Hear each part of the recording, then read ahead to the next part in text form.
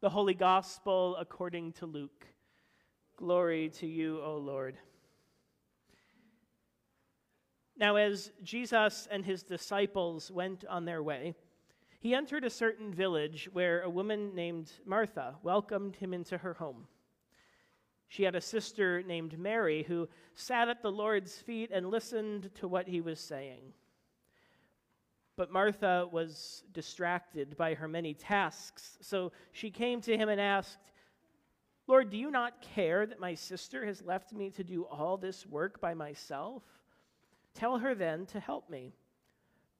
But the Lord answered her, "Martha, Martha, you are worried and distracted by many things. There is need of only one thing. Mary has chosen the better parts, which will not be taken away from her." The Gospel of the Lord. Praise to you, O Christ.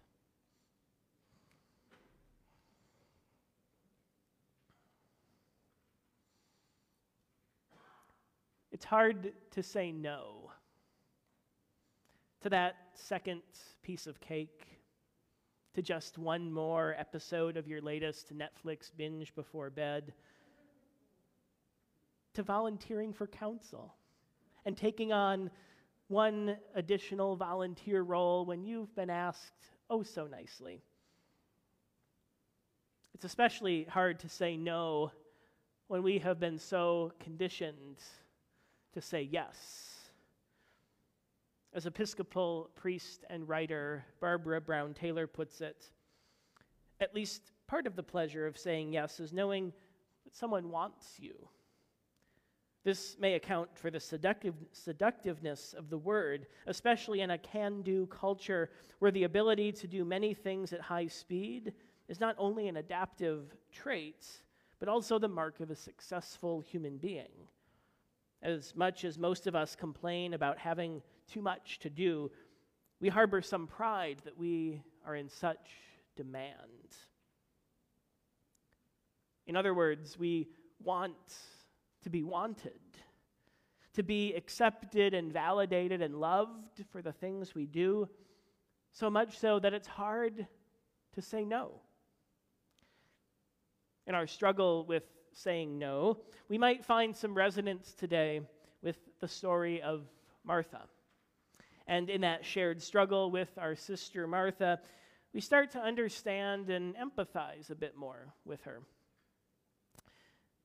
Too often we hear this story and we're told that Martha is wrong and Mary is right. But it's really not that simple, and I don't really think it's that helpful of an interpretation. Shaming someone for doing what they should be doing when they're already doing so much only increases feelings of shame and unworthiness. Martha wasn't merely distracted by all of the household chores, the cooking, the cleaning, the entertaining. Martha was distracted by her diakonia, her service, her ministry. Martha was so compelled by a sense of duty to her vocation that it absorbed all of her time and energy. And more than that, we can sense in Martha's diakonia, her service, her work, a conditioning to say yes in order to be needed, to do what is expected of her in order to earn the love and appreciation of others. Jesus' initial response to Martha is noteworthy. Simply, "You are worried and distracted by many things." That's just a statement of fact. There's no judgment in that phrase. Jesus acknowledges that Martha has a lot going on. He meets her where she is, quite literally, in her own house. And he affirms and validates her work and her service. Jesus doesn't chastise Martha, but he invites her to take a break, validating her personhood apart from her work, as if to say, You give so much to others. Now be fed yourself. The work, the service is good, and it doesn't define Martha. There is grace in saying no. Sometimes we need to hear the no from someone else, and other times the no might sound a little harsh. The elite of ancient Israel were distracted in their own way. When will the new moon be over so that we may sell grain, and the Sabbath so that we may offer wheat for sale? When can we go back to making more money, even if it means exploiting the poor? It is to these elites that Amos preaches a no message. In an overly simplified crash course on Lutheran theology, we might call this no and yes law and gospel. The law shows us the reality of our sin and brokenness, and without anything else on its own, the law offers no hope for those who fall short. But of course, the gospel doesn't leave us there. This good news tells us who stand hopeless before the law that there is a way out, that there is forgiveness and freedom beyond the consequences of our sin and brokenness. But the interesting thing about that gospel, that yes, that good news, is that it's irrelevant and meaningless for those who think they have no need of it.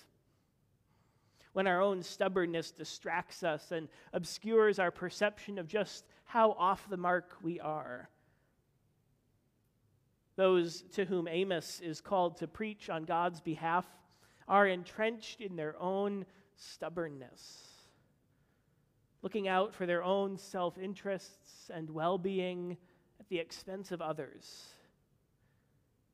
The people need to hear an uncomfortable no. They need this wake-up call to get their attention and to call out their selfish nonsense. And so enter Amos's message that we've been reading these last 2 weeks, holding up a mirror to their stubborn self-centeredness and the ways that they were hurting those around them. Now, if that's where the message of Amos ended, a resounding no and a word of judgment, well, that would be pretty hopeless and dismal. But just as the gospel without law is meaningless, the preaching of the gospel, or the preaching of the law without the gospel, well, that's spiritual abuse. As if to say to ancient Israel, you messed up and there's nothing you can do about it. You perpetuated the suffering of others and now it's your turn. Well, that's not good news. That's gloating. And it would make Amos no better than those to whom he was sent to preach this message. In the very next and last chapter, Amos prophesies, I will raise up the booth of David that is fallen, says the Lord. I will restore the fortunes of my people. I will plant them upon their land, and they shall never again be plucked up out of the land that I have given them. After all these visions and oracles of judgment, Amos still ends with a word of hope and a promise of restoration. God's final answer to God's people is always yes. God cares about God's people too much to let us keep going on in the ways that harm ourselves and the people around us. God's love for us is too strong to give up on us. First, God says no. God says no to a system that tells us and our sister Martha that we are what we produce and that we are only as good as what we can accomplish. God says no to a system that only looks out for the interests of an elite few at the expense of everyone else. God says no to practices that abandon the heart of God's teaching and law, rooted in love of neighbor. God says yes to all that is life-giving and rooted in loving concern for the whole community. God says yes that the work, the diakonia, the service that we do is important, and it's not everything. God says yes that we are loved unconditionally, apart from anything that we do. It's a hard thing to say no. It can be even harder to be told no. But God's no is an interruption to the status quo, whether it's a welcome interruption or not. God invites us to stop, to come back to God, to come back to the community, to come back to our beloved selves, and to sit at the feet of Jesus.